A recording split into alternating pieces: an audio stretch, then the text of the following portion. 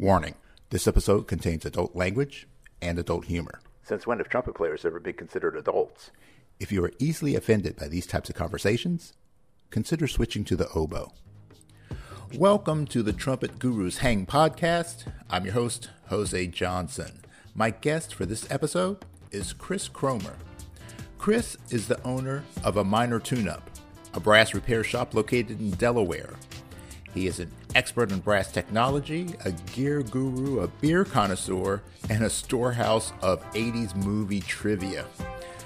Chris is committed to not only keeping the equipment of pros in top playing condition, but also in educating college players in the art and science of horn maintenance. So pour yourself a big glass, pull up a chair, and let the hang begin.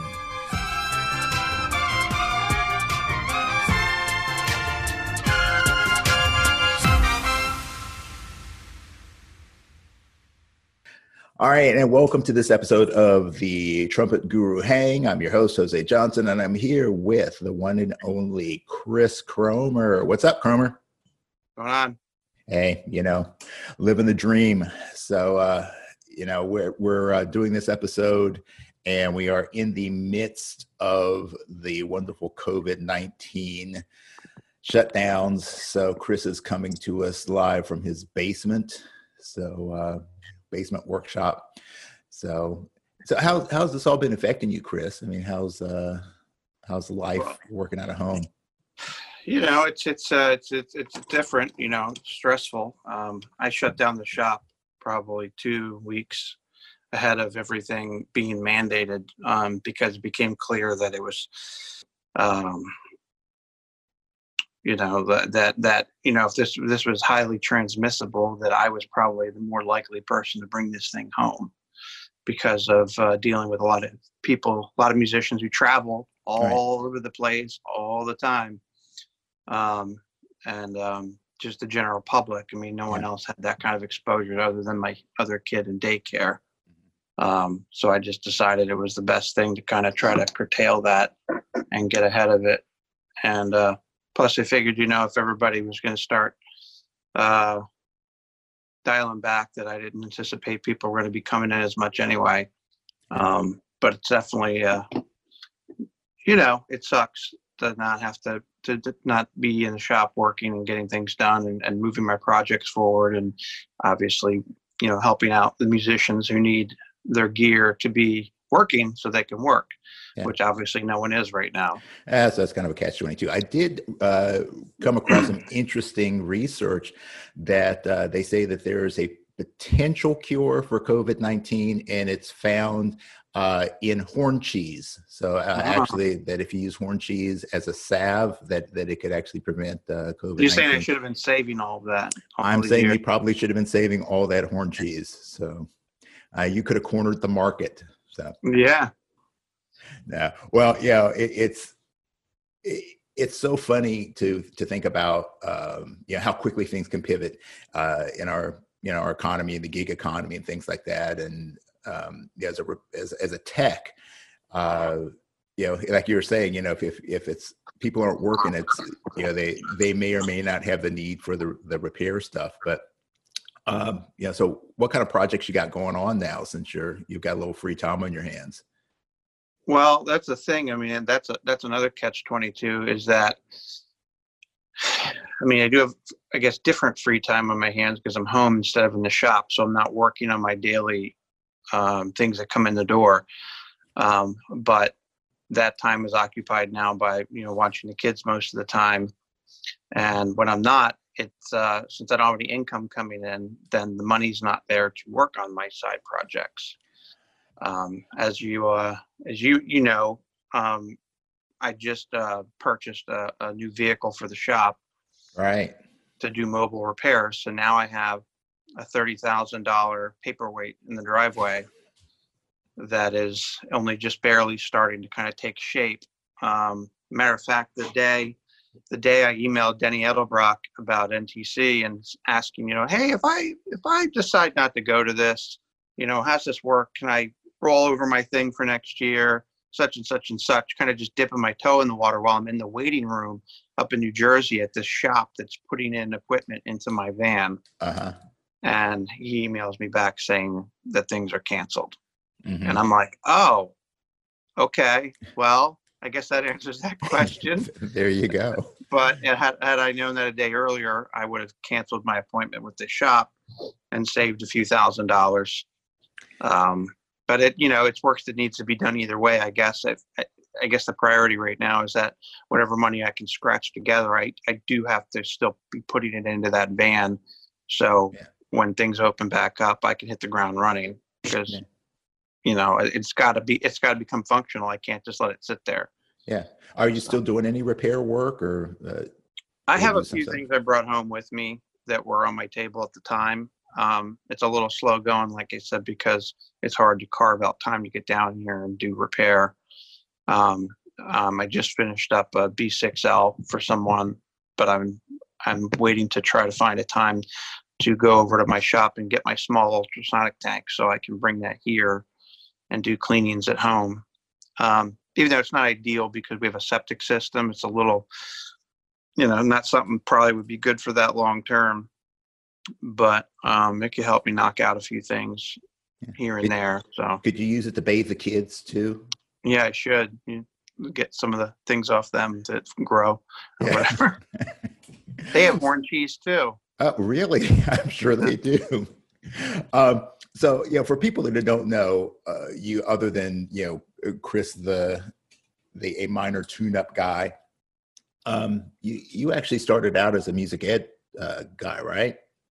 Yeah, when I was in college back in, in the previous millennia, I was studying to be a music teacher because I had I liked playing, performing when I was in high school and things like that. And I wanted, I got involved in drum and bugle corps, so that kind of got me really pumped up about competitive marching band. And so my thought was that I wanted to be a high school band director with a competitive marching band and jazz program maybe, and stuff like that. And I really enjoyed teaching. But as I started doing that part-time, kind of teching with bands, I don't know, it was, I still love doing that, but it was starting to kind of become clear to me that maybe this isn't something I want to do full-time, because I'm a bit of a control freak. And if I don't have an ideal environment, I feel like I'd start, kind of pulling my hair out kind of thing, so you start coming up with band parent conflicts and students who don't want to be there, because in drum corps, everyone's paying to be there. Clearly everyone wants to be there. That's not an issue. So you get a kid who doesn't even want to hold his horn up. It's like, well, where do you start? How do I teach you to do anything if you don't even want to hold your horn up? Exactly. And then being, running into funding issues like, hey, we, have 40-year-old instruments. They really need to be replaced, and kind of being put on the back burner for other programs at the school, realizing that's just a reality. But it was just a thing that was like, it was just kind of starting to kind of like paint a picture for me of like, this is how this is going to be, long term. I'm going to have to put up with things like this, and not necessarily put up, but deal with them. And it was just something that I knew was going to take away from my enjoyment of teaching. And it just so happened to be that I started getting into the repair thing kind of in a weird way.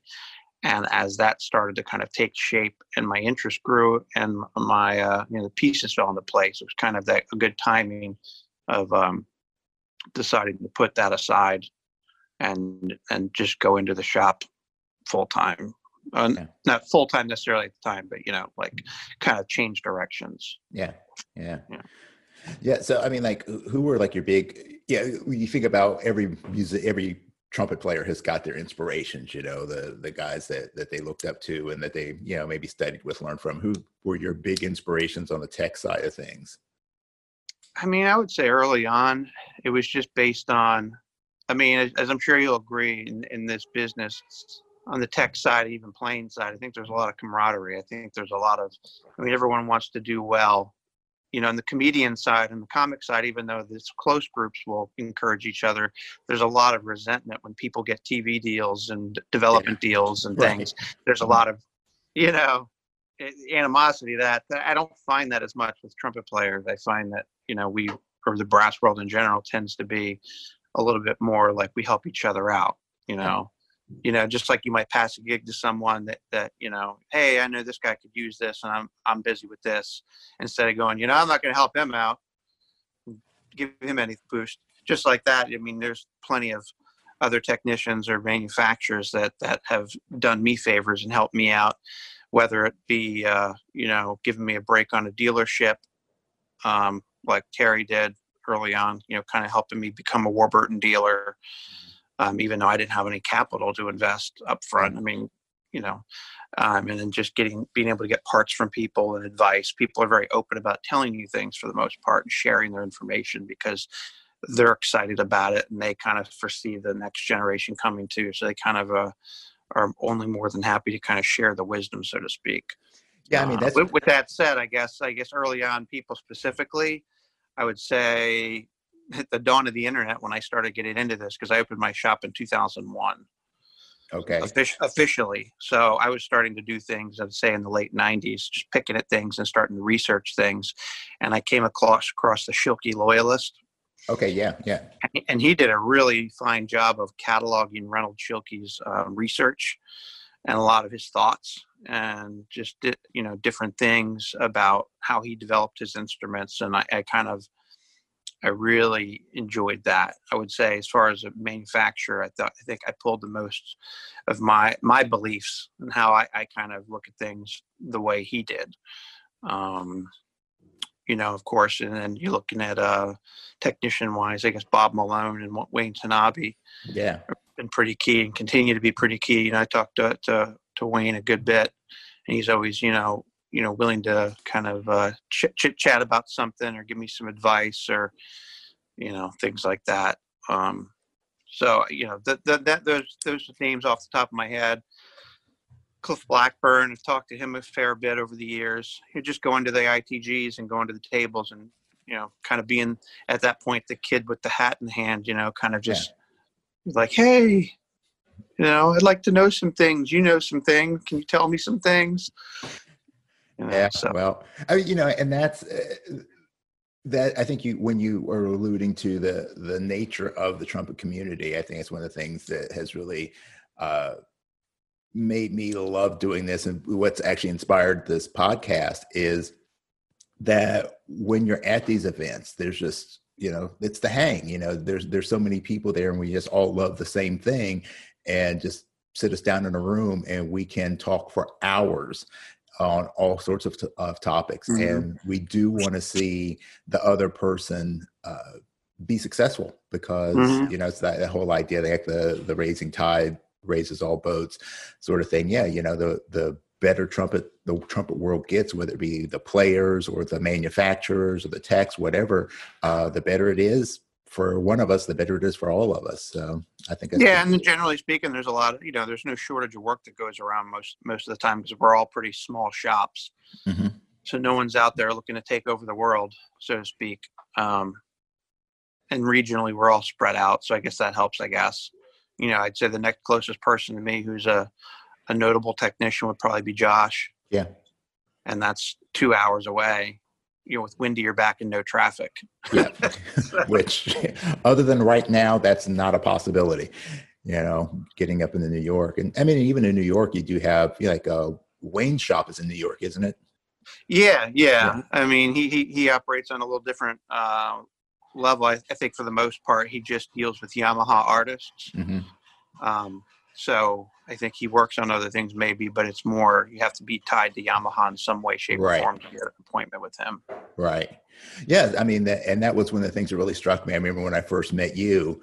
So like seeing you and Landris and Del Quadro, just seeing the three of you hang out and, shoot the shit basically as fellow tech people. And in other environments I've been in, that would never happen. Everybody's too busy looking out for their own interest. And, yeah. I did actually. I learned that in my martial arts school business when I was running that. I was at a conference and they were saying, don't look at the other school owners as your competition because even if there are 10 schools in your city, there's still more people in your city that all 10 of you could handle if everybody came in. Right. So as a repair person, as a tech person, there are definitely more potential customers than you alone could handle. So Yeah, for you know, sure. sharing the love, man. Yeah, I mean, I'm to that point now where I'm doing about as much work as I can do by myself. And as you know, anybody who's dealt with the shop knows. I mean, you've met Dan and Vince, and possibly a few other folks that have worked with me, like Brooke, and people over the years that have helped me at a lot of shows and helped me with a lot of peak season work, like school repairs and things like that. But it's I'm having a hard time trying to take that next step fully, from having people work as contractors seasonally to trying to get someone in here full time to help with things. Because it's, you got to spend money to make money, and it's hard to budget the amount of money it would take to bring someone in a full-time capacity to where they can, have a career. Yeah. If you can't even pay yourself half the time. Yeah. Well, I think that's where the need to go back to the old world's craftsmanship comes in, the indentured servant. So get everybody to sign a contract to just basically work for you and take care of you and, clean your stalls out. And that's worked pretty well, and everybody I've worked with has tended to be pretty agreeable and pretty eager to learn and pretty cool with that setup, with kind of getting a little bit of scratch here and there and getting some experience.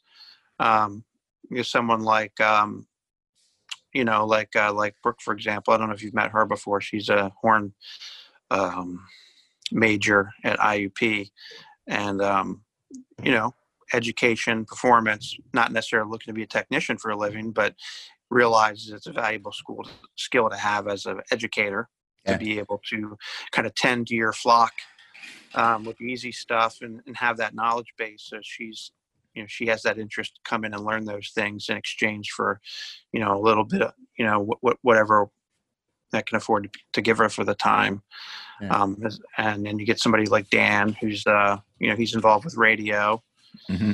And things like that, but he likes doing this on the side, enjoys the travel, enjoys the the hangs. Yeah.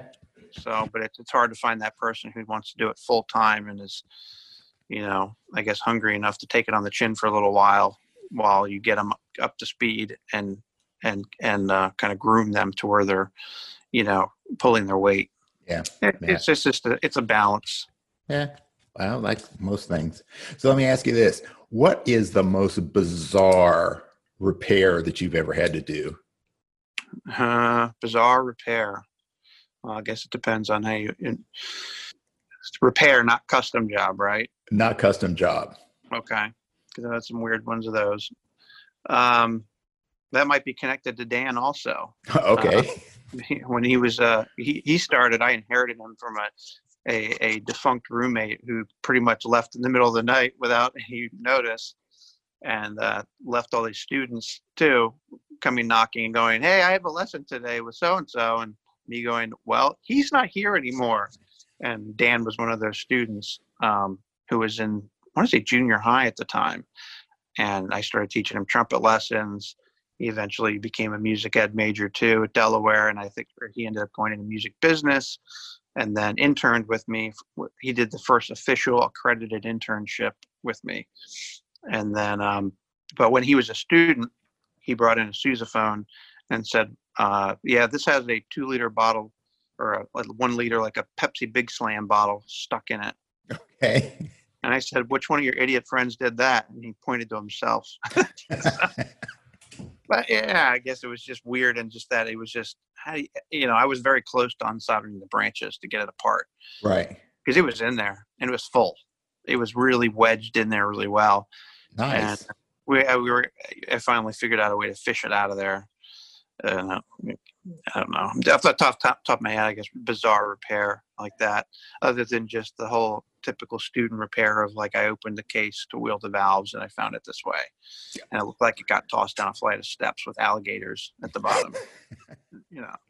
No cars running over horns or any of that sort of stuff? Nothing like that. I mean, TSA stuff, all the typical stuff you would see, just, accidents, I forgot to zip my case up and put it over my shoulder. Yeah. I had two of Done those. that one before. Yeah, I had two guys from the same studio who were friends who did that, I think, a week apart from each other. And I think the same horns hit the floor. They had like, the P54, an E3L, and a C trumpet and a B flat, all needed a good amount of dent work and valve work. But yeah, nothing too crazy that I can think of. Well, how about you mentioned custom work? I mean, do you have any great custom work stories? I'd say the weirdest one was one that didn't end up happening, but one that I took a great deal of time to sketch out. It was really early on, but Lee Walkowicz and Chuck Levin reached out to me and said, "Hey, we have a customer in Boston who wants to buy, I think it's their YBB 846, the Yama York, their $40,000 top end tuba that they make." Mm-hmm. And this guy wasn't a professional player. He was, I think, a lawyer. He said he wanted to buy one, but he was missing his right arm. Okay. And basically the condition of sale was that he wanted them to find a way for him to use it with his left arm. And so he basically was like, "Look, we called Yamaha.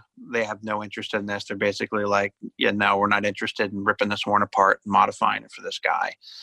And it's just not cost effective and this, that, and the other." So he asked me, and I figured it out. I think, like I said, I had it all drawn up and sketched out and everything, but the guy ended up backing out of the sale altogether. But it was weird because it's a 4-piston, 1 rotor, thumb rotor instrument. And what I figured out is that if I get a set of rotor paddles off of a Meinl Schmidt, that I could retrofit some connection points to kind of temporarily kind of clamp onto parts of the horn, and then make some connecting linkages to basically make push rods to connect to the stems to actuate the pistons like rotors that way, and then have it on the other side. So right. Function. And that way also they could be removable, so the horn wouldn't be permanently altered. And then I'm also introducing less foreign alterations to the horn that would negatively change how a $40,000 tuba would play, possibly. So that's probably a good thing. Yeah, so I'm kind of glad I didn't get it, although I quoted him $8,000 to do it. That would be a nice little paycheck. Yeah, and it was kind of like a price of part of like, I don't want to do this, partly, and then part of it was obviously lots of time went into even me sketching up, figuring out how I could do it, and reaching out to some friends that had machine shops that could make some parts for me and things like that. And then just the cost of the instrument and how I felt that might affect it if it was a version that might be playable by both the left and right hand, and what I think that might be worth. So, yeah. Hey, so when you're talking about like this idea of people bringing you stuff with for doing custom work, and have you ever like looked at something and said, there's just no way I would even want to touch something like that. It's just so out there that it's not even feasible. As far as like the idea of what they want to accomplish, or like the instrument and how much it might be worth, or the I'm thinking about like somebody, like, hey, can you put a nitrogen tank on this, or just something completely just ridiculously stupid. Yeah, I guess. I mean, hell, if I had the time, if I wasn't, so immersed in repairs and all the legitimate stuff. I mean, if someone wanted to pay me, I would try almost anything, Well, I've heard that about you, Chris. I guess the weirdest things that would go in line. I know you're kidding with the nitrogen tank, but I mean, we've all seen the flamethrower trombone thing and stuff like that, and that stuff can be fun to screw with that stuff. But it's like that gets expensive really, really quick. So let's just say somebody comes in that's flush with cash and just has more sense than dollars and cents, and wanted to do something like that. If I had the time and I can just charge them hourly, I might try that. It's kind of like it's along the same lines of there's every once in a while there's been like an old lady that comes in the shop who has some kind of antique pewter plate or pot or something like that I don't know where to take this otherwise, but I have a dent in this family heirloom or this needs to be polished. And I'm like, in my head, I'm like, I don't want to do this. Yeah. but I don't have a way to price it either, even if I wanted to do it. So here's what I can do. I'll charge you hourly. Here's what it possibly might cost. And if you want to do it, great. And if you don't, that's cool too. And two people have agreed to that. And one was a stamped brass plate with a big relief in it. So she wanted polished and everything. And I charged her, I think, I don't know, $400 to do that, because it was just, straight hourly work. I'm like, however long it takes me, it takes me. Right. And then getting a dent out of a pewter pot that was an heirloom, I guess, probably ran around the same amount of money. I had a guy pull up with a railroad bell. He pulled off a steam engine and wanted me to grind it down. It was a brass bell, probably 2 inches thick. Uh-huh. And he's like, yeah, can you polish this up for me? And I was like, dude, I don't even know how we're getting out of your truck for starters. Yeah. I don't even know if the flooring in my shop would hold it without it going through the floor, and I said, I said at least $1,000, because I'm like, I am I'm not remotely interested in doing that. Yeah. I said, it's not hard to do. All you got to do is just go take an angle grinder to it in your garage and get all the paint off of it. And it's just a lot of elbow grease. There's nothing in here you can't do yourself. Right. There's no point in paying me to do it. And I'm not interested in doing it unless you're going to make it seriously worth my while. Yeah. So he went away. And I love trains, don't get me wrong. But just think of how much heady topper you could have bought with that. Yeah. If I only lived in Vermont. Yeah. Well, so, if when you think about like the advancements that we made in technology, and like you're saying how when you open your studio or open your shop, that this was the beginning of the internet, we've seen all these technological advances over the past 20 years. What are some of the advancements that have occurred in the tech world that maybe have made your job a little bit easier? Well, CNC was already around back then, so I don't know, maybe something simple and dumb like cameras, fiber optics. Because I got one of the things that's pretty helpful with doing valve alignments and assessing damage in the casing. I bought a dental camera that just plugs into my laptop. It's $100 on Amazon, and you can get up into there pretty good. It's got a light on it. The resolution on it's pretty good, and it was, I imagine something like that for a dentist office, like a proprietary tool like that would cost thousands of dollars. Yeah. Before. Even that was something Wayne said he got at a dental surplus place where they were, I guess, medical surplus. But even then, I think for his, he paid $1,500 for it or something like that. Uh-huh. So, technology becoming, I guess, more advanced has made things like that cheaper and more readily accessible to be able to put borescopes inside of instruments and kind of inspect things. And so that might be a good one. Yeah. Software for tracking, sales instead of doing an expensive merchant account for credit cards and having expensive accounting software. You have things like Square that make it really easy to kind of organize things and kind of get payments that cost very little money. Yeah. Or even doing my website, I didn't know HTML. My first website, my roommate built it because he was a computer guy, and I couldn't tell you remotely what he was doing. Had no idea, and I couldn't even figure out how to do my own website until Squarespace came out. Yeah, I just it's not my skill set. I get very frustrated with technology very quickly. You're not alone on that one. Trust me. The cracks in the screen on my phone will tell you that. Oh man! So when we talk about like the concept of the hang. A lot of the hang occurs, obviously if we're at a show, a convention or whatever, there's the hang that occurs during the quiet moments when there's not the mass of humanity playing horns in our faces. But a lot of it occurs at the bar. And as my cat goes crazy in the background. So that's one of the things that you and I have definitely maintained a relationship with is our connection with the love of beer. So Chris, what is your favorite, your go-to beer? If go-to that I can get, or go-to that if I could get anything I want? If you could get anything you want. A heady topper, hands down. And I still haven't had one, you know? Really? All of my friends who go up there and get Heady Topper never save me any. And you got to make friends with Steve Shires. although, yeah, I haven't had it. We had a bit of a beer club going for a little while, but yeah, we haven't exchanged anything in a while. But it's he lives in Vermont, so it's very convenient. yeah. Yeah, that's a good one. Pliny the Elder. Pliny the Younger, probably even more, but that's seasonal.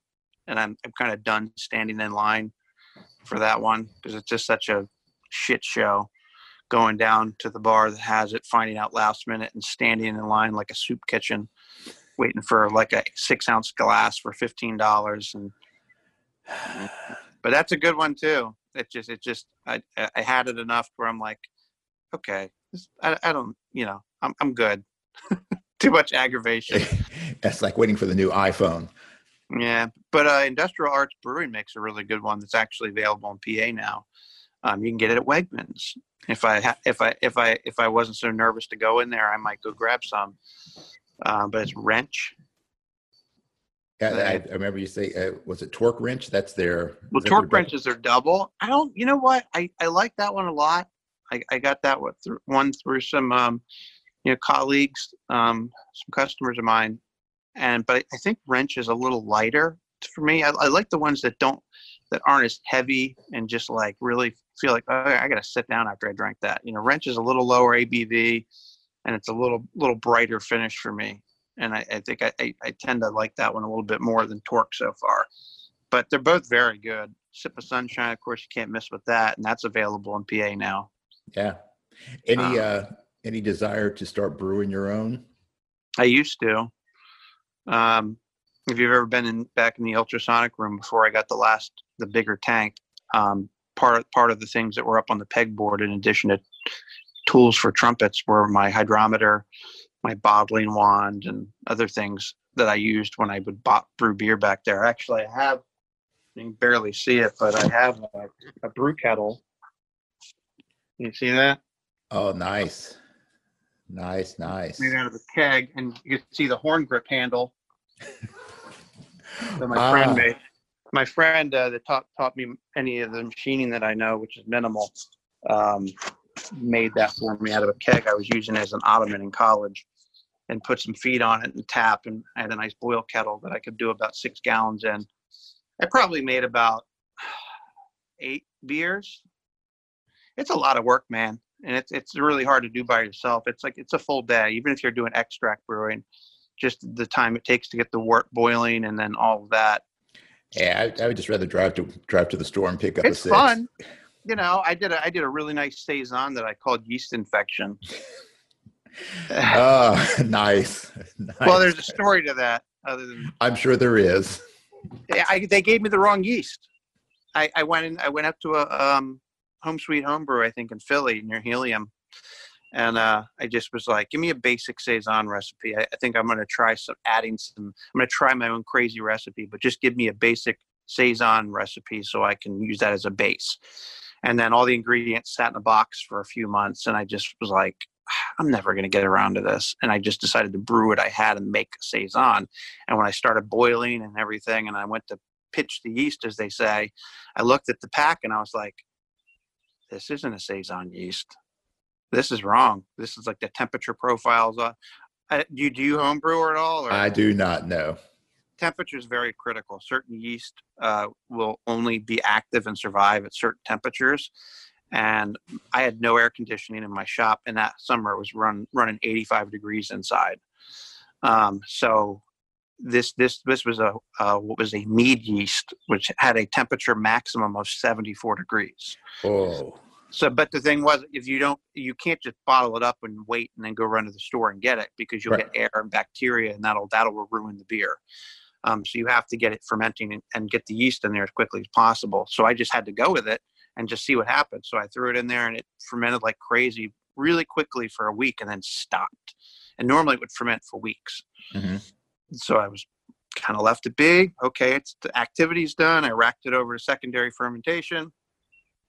Didn't get a lot more activity. And then once all the activity stopped, I mean, that's when you can let it settle and clarify, move it over to a secondary, and then bottle it after that. Because you don't want to bottle it when the yeast is too active, because then your bottles will explode. Because there's too much Right. air, CO2 being released. You don't want that. You want that to be done before you bottle it. So I bottled it, and I think it was drinkable inside of a month, which normally you'd have to, after you bottle and carbonate and everything, you'd probably be looking at 2 months before you could drink the beer. And man, I tell you what, when I opened that up, it was pretty tasty. And what I kind of realized was that the yeast, it survived. It didn't ferment as long as it normally would, but because of the speed of the fermentation, it released different esters into the beer and gave it a different profile. So it was almost like cedar, a little bit to it. And I got a lot. Everybody I gave a bottle to was like, man, this is really good. Like I came up with some new crazy shit, like, and I was like, this was a mistake. It was a yeast problem. Well, many of the greatest innovations in mankind have been from somebody's mistake. Yeah. So I made that beer 3 times, and it was repeatable. Oh, So that's a good deal then. So actually, it's funny because I was going to ask you about this earlier when I saw your little keg up there, your horn grip. That's one of your inventions, isn't it? Yeah, me and a friend in college, actually, I have to give more credit to my friend. Another day is here, and you're ready for it. What to wear? Check. Breakfast, lunch, and dinner? Check. Planning for what's next and how to save for it? That's where Bank of America can help. For your financial to-dos, Bank of America has experts ready to help get you closer to your goals. Get started at one of our local financial centers or 24/7 in our mobile banking app. Find a location near you at bankofamerica.com/talktous. What would you like the power to do? Mobile banking requires downloading the app and is only available for select devices. Message and data rates may apply. Bank of America N.A., member FDIC. Former classmate John Wheeler, who's plays in the Navy band. He's a trumpet player for them, and I've known him for a billion years. And when I first started establishing my shop, which essentially was a hang, it was just basically a storage room in the back of the locker room at the music building at the school I went to, at University of Delaware, and we were just back there. That was a place for me to work on stuff, so I didn't burn my apartment down. But he was interested in gear, so he was, I think, a 6th or 7th year senior at that point, and had some spare time. And so basically he was kind of like my Norm Peterson. Right. He would hang out back there with me, and we would just bullshit. And we hooked up a car stereo to a 12-volt converter. Nice. And we're working on stuff in between, but just sitting back there kind of like, soaking in the knowledge, kind of reading the same stuff, learning stuff, experimenting with stuff, ripping things apart. But one of those things was, he said, hey, what do you think of this idea? And he kind of said, what if you put something here under your palm that would keep your hand off the horn? We both were from a drum corps background. Right. So that's the thing. We're back in the day, you would get smacked on the hand with a drumstick for not keeping your hand up. That was an aesthetic. Yeah. Vanguard especially, you get that. Yeah. And he's like, what do you think about that? And I was like, huh? That's a good idea. And we showed our trumpet professor, and he's like, yeah, that's a good idea. Because that would be really, promote hand posture and keep your, all these things. And then we kind of went to Home Depot and started kind of looking for things we could kind of make a prototype with. And it was just nothing conventionally available was something we could put on a horn that would function the way we wanted it to. And so it just, after a couple failed attempts with some PVC and some like J hooks, we just threw all this crap in a box, and it sat there with some drawings for probably better part of the decade. Wow. And then when my friend Mike, who's like I bought this lathe from, he started getting into machining, and he got a CNC mill set up. We kind of I don't know how we ended up coming around to it. Basically, I said, hey, what do you think about this with building this? And because he had machining equipment, we were more able to get a prototype made. And so we started making it. He made all sorts of fixtures for it. We really got into it and I think we made about 50 horn grips in his shop. And one of the first ones, actually, Wayne Bergeron got. He was one of the first people I showed it to at a show, and he really dug it and was like, man, I could use this in the pit and make it easier for page turns and mute work without kind of hold the horn funny to do it. And I mean, last I asked him about it, which has been a long time, I mean, he was using it actively. So I'd be curious to know if he's still using it or still has it, but he has, you know, the pre-Warburton version. So, but you know, that was the thing when we invented that, and then realized we didn't have the capacity to really make it on a large enough scale to sell it. So that's when we started meeting with injection molders and different companies that could maybe do that for us. And it was just, you know, even just to get our feet off the ground, it was going to be like $60,000 to make molds for injection molding and pay all the startup. And then I was talking to Terry about it, and you know, of course, he has the Pete and the Buzzard and a lot of other practice aids that he makes, and he thought it was a good idea. And so we came up with a licensing agreement, and you know, they've been making it ever since. So didn't sell as hot as I hoped it would, but it's an expensive tool to make because there's so many parts to it. Mm-hmm. So it's really, as far as we've thought up so far, not really a cheaper way to make it. So can't bring the price down. I think it retails now, I want to say at $60, $50, something like that. So, you know, if it was cheaper, we could obviously get into the hands of marching bands. You know, that I think that would be the biggest market is for marching band or drum corps, that if you could convince a band director to buy a set. Yeah. But, you know, we can't do that. So it's kind of just more of like a boutique item, I think. Yeah. Well, I never really thought about using it, you know, as a stabilizer for, you know, being able to do page turns or mute changes. That's. Yeah. Because, you know, you're holding the horn, you're not bringing the pinky hook around to here. Right. You're able to keep it out here, you can see. So you're not having to compromise because if your pinky's holding the hook, so to support the horn, well, now your third valve is definitely a little wonky. So your dexterity for operating the third valve, probably all the valves, is compromised to some degree. So if you can hold the hand out a little bit more, it gives you a little bit, you know, it's not perfect, you know, but it's definitely not better than holding the horn with the left hand, but it definitely was an advantage, a nice improvement for people. Yeah. Wow. That's cool. A new thing to think about with that.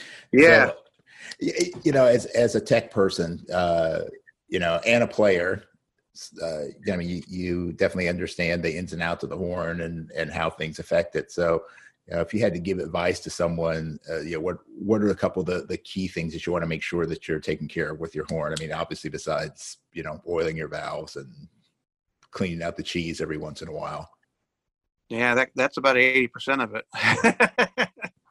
And it's funny that, you know, when I do a lot of these, you know, brass clinics, I call them, where I basically take the show on the road and we go to a college and set up for the day just for that studio, not for a festival or a conference. And part of that I offer to talk to the students about, usually end up talking about maintenance and things like that and rudimentary repair if they're music ed majors. But that's the thing. I mean, people so don't think about that as a critical element that it gets overlooked and just discounted. Even when you point out how important it is, it's just not something we think about. But it's the most important thing you can do. I mean, we all know players who obsess over bore size and, you know, refuse to play, you know, say a medium bore over a large bore, when really, you know, when it comes down to it, for every manufacturer, that's different, right? Yeah, that's a different set of numbers. So even saying that kind of is like, you know, and even, you know, if you wanted to say between Bach, I mean, you're not talking, you know, a lot of difference. You know, it's when you're measuring it, yeah, I mean, you know, tens of thousands of an inch, you know, they add up and they can definitely matter. They matter in a lot of things, but it's just funny that a lot of times the same players who obsess about that are the last ones to get their instrument cleaned on a regular basis. And I'm like, dude, you're changing the diameter and the shape of your tubing by leaps and bounds compared to what you are in selecting a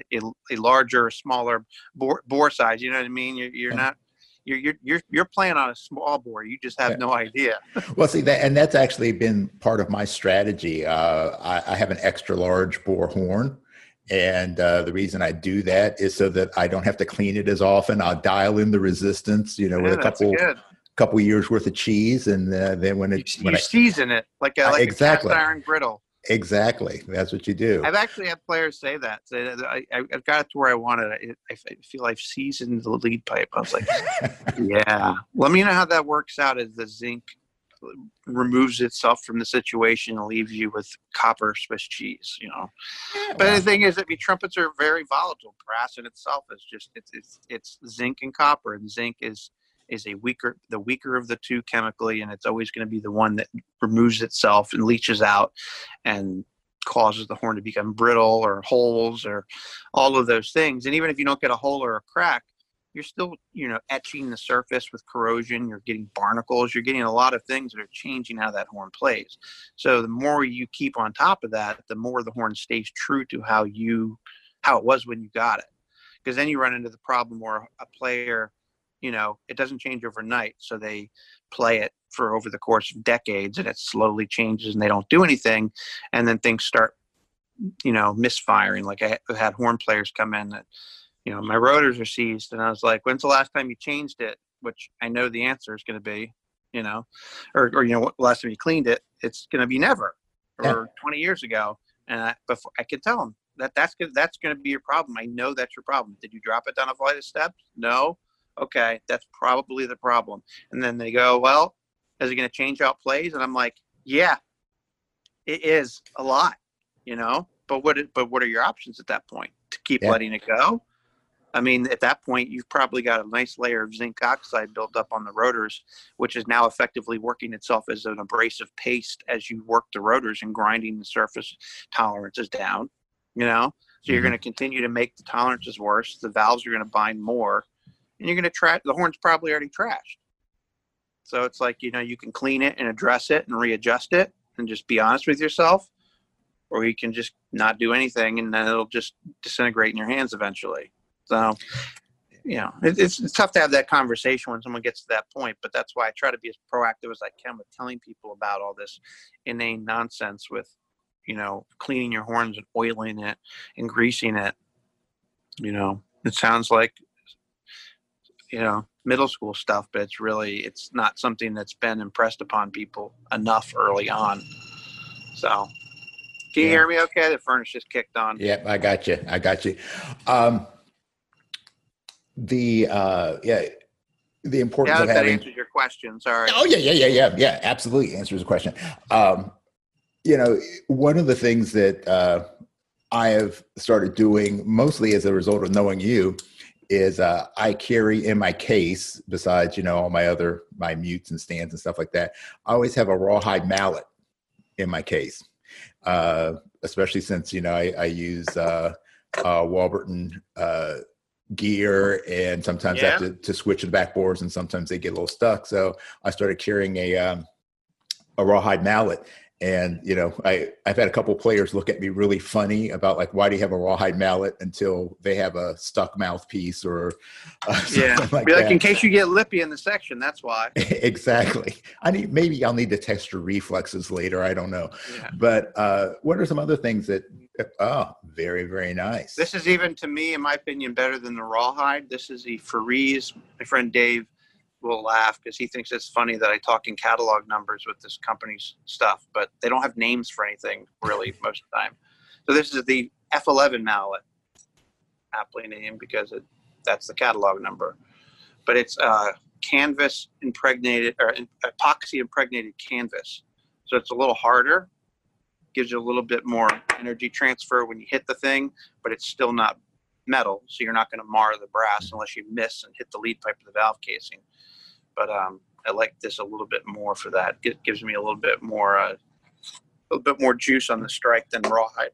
Excuse me, rawhide's a little softer, but definitely rawhide's the perfect thing that's more readily available. I mean, this is $25, and you need to order it from them, which they'll sell to anybody. Actually, you don't need a resale license to buy from them.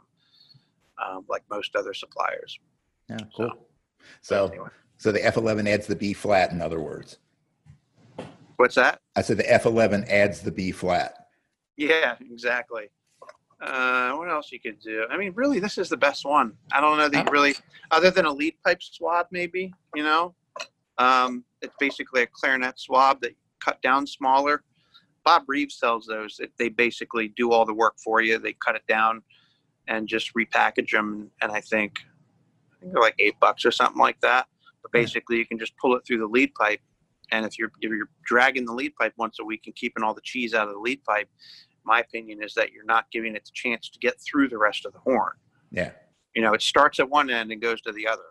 So if you keep it out of the lead pipe, then you can kind of, help yourself out in between professional cleanings and keep the bore clean and keep the horn playing true.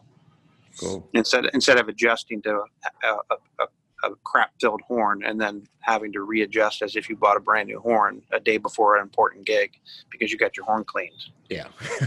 That's, that variable resistance. This is something that we're going to do. We do every episode. And I don't know if you are old enough to remember or did this during your days in college of the Nagel speed studies. Did you ever play out of that book? It sounds familiar, but it's not something I studied out of. I started checking out of my lessons when I started the shop. And since my trumpet professor was starting to check out too and didn't care, it kind of worked out because he didn't hassle me for not practicing my Conconi studies. He just would be like, yeah, we can talk about that today. I'm like, what's up with your Blackburn? Why does it slide like that? What's up with this? What's going on with this over here? And we would just talk about gear. Yeah. But I'd say the farthest I got was Mitchell. Yeah. Mitchell book. Yeah. Well, I remember working out of this speed studies book. It's just basically a bunch of freaking awkward fingerings and things like that just to work on your dexterity. But I have a segment in the show called Speed Studies, and it's basically a rapid fire round.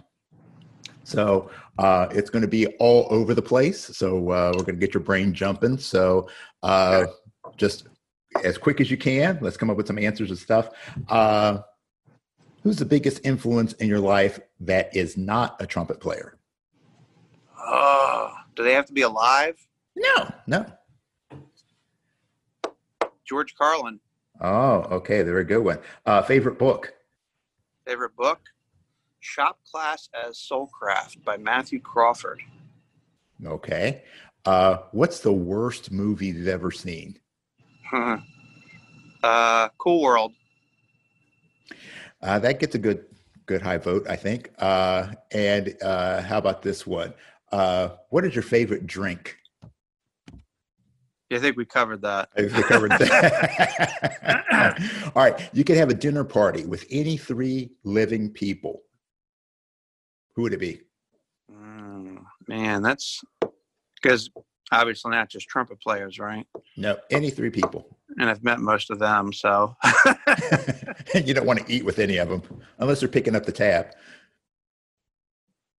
Oh, man. They have to be alive.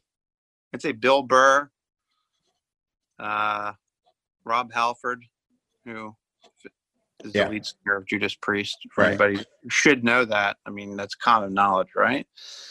I'm not being too quick, huh?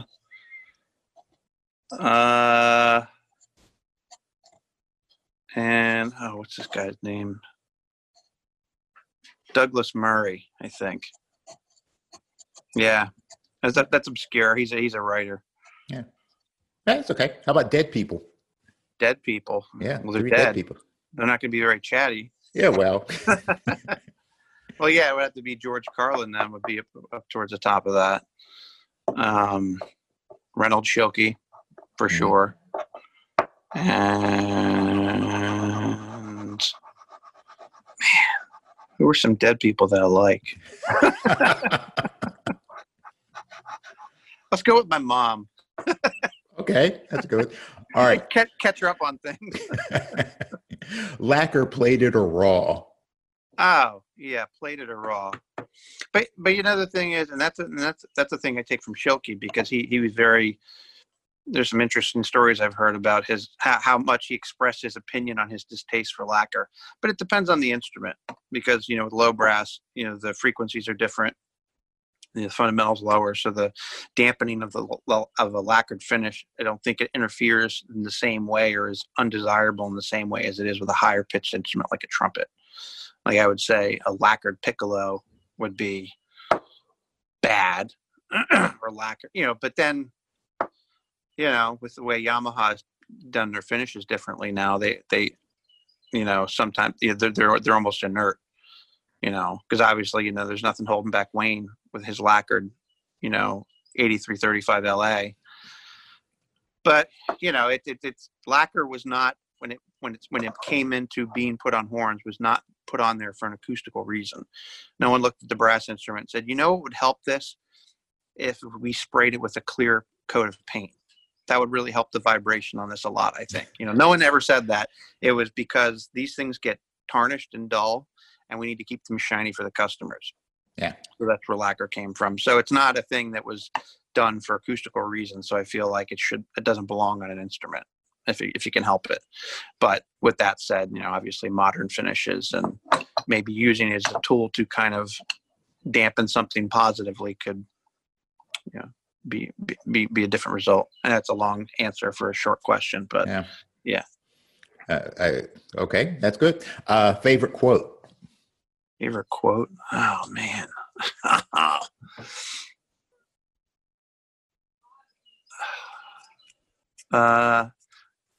Here's one. If I can get it right, just something I'm thinking of recently.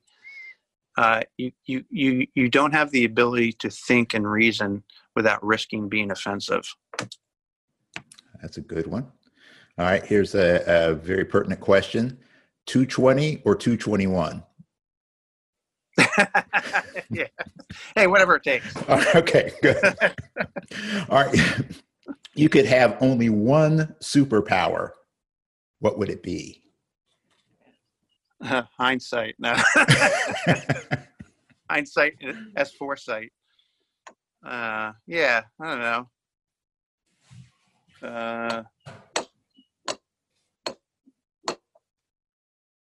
Yeah, I don't know. Can you time travel? Is that a superpower? Sure, that's a superpower. I'll take that. That would be useful. I could go get the sports almanac from Biff. Yes, another wonderful 80s movie reference. Yeah. Chris Cromer. I'm an almanac of worthless information. That's not all Seinfeld worthless. References, Lebowski references. You can't. It's just all in there.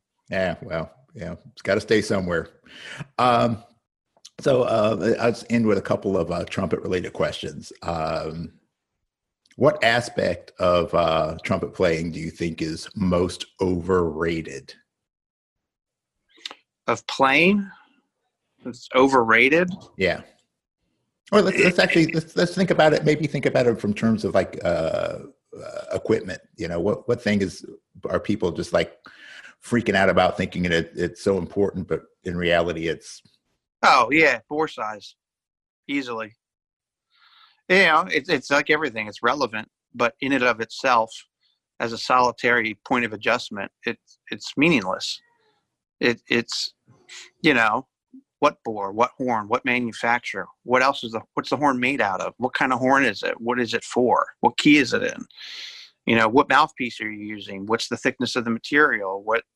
You know what I mean? There's so many things that go into how that horn plays, whether it's a good horn, a bad horn, or what it's going to do for you, that choosing it with the mindset of thinking about only, and I'm not saying people only think about bore size, but it is something that comes up a lot, that where, someone sometimes won't even try an instrument that they might otherwise like because it's got the wrong stamped, letter on the casing. Yeah. And maybe that served them well. Maybe they've already tried that horn and I just don't know. But I'm more like, hey, if you're looking to solve a problem and get an instrument that's going to work for you, it's more to kind of just open your mind and play it and let the instrument choose you in a way. But then you also have the thing with, especially I guess in your orchestra world, I guess more so when it was more Bach dominated, because I guess Yamaha is really starting to bleed into the orchestra sections now, the trumpet speaking wise. Mm-hmm. But it used to be, if you sit down in an orchestra and you didn't have a Bach C trumpet, Yeah, You can be asked to leave. exactly. So, I mean, that's part I'd of be it asked to too. leave regardless, so it doesn't matter what Yeah. horn I was playing.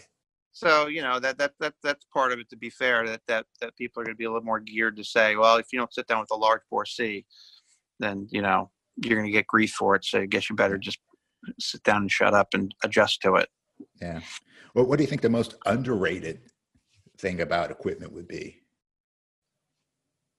Yeah. Yeah. Cleaning, Cleaning. it sounds like a sales hawk, but it just keeping the horn in peak condition, keeping an eye on things, being familiar with your equipment and basically what's going on with it. So you can kind of, look for the spots, know when it's having a corrosion issue, or just keeping it in here regularly, so you can keep an eye on things and make sure that the horn is going to work for you the best. The more you talk to somebody like myself, I guess, the more you're going to be aware of like maybe how more of an acidic player you are versus someone else who can get away without cleaning their horn for 20 years and it's fine. That's something that, talking to the player, I'm going to make them hip to is that, hey, you're pretty acidic. You're eating these valve stems up pretty quickly. Like you should probably get your horn cleaned twice a year. And the thing is, it just, there's no replacement for a professional cleaning, because you can put it in a good warm bath. Let's say you don't even care about your lacquer and you put it in a nice hot bath with soap. Like calcium deposits are not water soluble.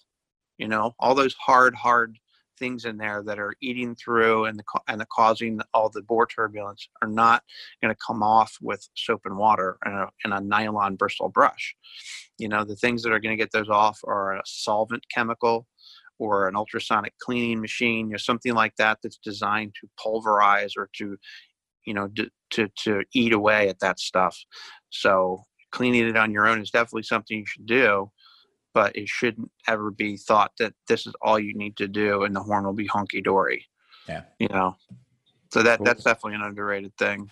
And the right weight oils. A lot of times people want to change things out or tighten something up or loosen something or just do some other type of adjustment.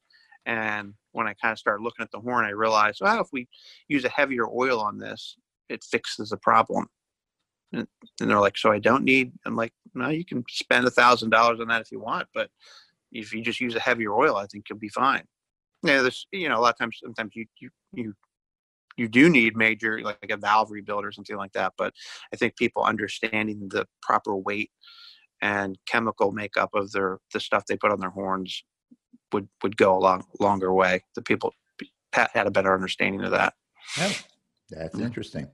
Final question. What advice would you give the next generation of techs? Mm-hmm. I always say this without sounding like a dick. Well, there you go. There's no shortage of people that want to learn and that think they want to learn, I guess, or that the first thing I wanted to say, which isn't completely true, but maybe I'll just say it for funny, but to sit down, shut up, and listen. Like keep your ears open and your mouth shut. Yeah, there you go. But I can't say that because you obviously should be asking questions. You have to be asking questions. You have to be extremely curious, and you have to be, just that mind, and usually talking to somebody, it's pretty quick. You realize quickly where people's mindsets are and who's more to be more adept for things. Like there's a girl, college student, who just this past Westchester Trumpet Festival came up to the table with a stuck valve cap, and I fixed it, no problem, right? F11 mallet, right, yeah. Right there, and she just had this look of amazement on her face. And I said, "Are you going to be? What are you looking to do? Are you a band director? Like, is that your music ed major?" Because I was going to tell her, "Hey, you should buy one of these," Right. And she says, "I don't know. I have no idea what I want to do. I'm studying music ed." And we started having this conversation. And just right before everything kind of busted loose with the virus, she came by the shop and we hung out for a while. And just the way she spoke and asked questions, I mean, I could be wrong and maybe she goes a different direction, but you can just tell that that she has that mind of asking the right questions, to be curious enough, but to also listen to the answers and be genuinely interested in the answers. Instead of thinking maybe of being someone who's like, man, I don't, it sounds weird to say, but overly concerned with the celebrity of this, because you get to have a good reputation and you get, I guess, are respected by enough players, people like that. And they are very anxious, as I say, get their name on a bell, and they skip a lot of steps or rush through things and don't really take the time to really earn their stripes and kind of, I don't know, just slow down, not be in such a hurry, learn things and just be a little more humble and a little bit more just open-minded with things, or just learning things instead of thinking about, well, what's my next thing that I can do to make some money? What's another product I can do? Or what can I do to get into the market? Instead of going, you know what, I'm just going to sit here and learn as much as I can and be interested in doing nothing with this right now and just try to absorb things until things kind of fall in place. And maybe that's a lazy business strategy, but as I'm sure a lot of people will tell you, that the best craftsmen tend to be not the best business people. There's rare exception. Peter Pickett's one of those people, I think, who's really great at both, which isn't to say anybody else has it for their business, because I'm certainly not my strong suit to do paperwork and figure out all that crap. But if that kind of answers that, as far as just, being that kind of person, being just interested in learning, and for the sake of itself, for the sake of having the knowledge, and then kind of figuring out how you're going to use that knowledge and kind of how that works in, instead of just being very like, hey, I'm going to learn this and I want to do this with this and I have this information. How can I capitalize this as quickly as possible? Yeah. Does that make sense? I mean, I'm sure you've met both people. Yeah, absolutely. It does make sense. All right. Well, Chris, thank you very much for spending some time with me today. And if people want to get a hold of you, what's the best way to catch you? I would say start with the website, aminortuneup.com, or you can email me, Cromer, CROMER, @aminortuneup.com. I'm big on texting. It's easier for me to do that because I can keep a record of it. But I would say until we establish a relationship, I don't want my cell phone number being out on the ethers. So only in the bathroom. Yeah. Plus all the emails come to my phone too. Right. Yeah, exactly. Same thing. Same difference. All right. Yeah. Well, thanks again, Chris. It's always a pleasure to talk to you, and looking forward to the next time we can actually sit together enjoying a frosty beverage. Or definitely. 12. When all this smoke clears, we're all going to get together and make that happen. Yeah, for sure. All right. So thanks for tuning in to this episode. And as always, peace and slide grease. We're out. See you, man. All right, man. Hey, thank you so much for hanging with us today. This podcast is all about creating connection through our mutual love for the trumpet life. I hope that you learned a few things about today's guest and had some laughs along the way. Don't forget to give us a review. We love those 5-star ratings. And please share this podcast with your friends. We want to see our hang grow for show. Have a suggestion for a future topic or a guest? Hit me up at thetrumpetgurus@gmail.com. Our opening theme was written and performed by Lexi Signor, and all other music comes courtesy of The Greatest Funeral Ever. So in the words of W.C. Handy, life is like a trumpet. If you don't put anything into it, you don't get anything out. So go out there and let your trumpet sound. And I'll see you at the next hang.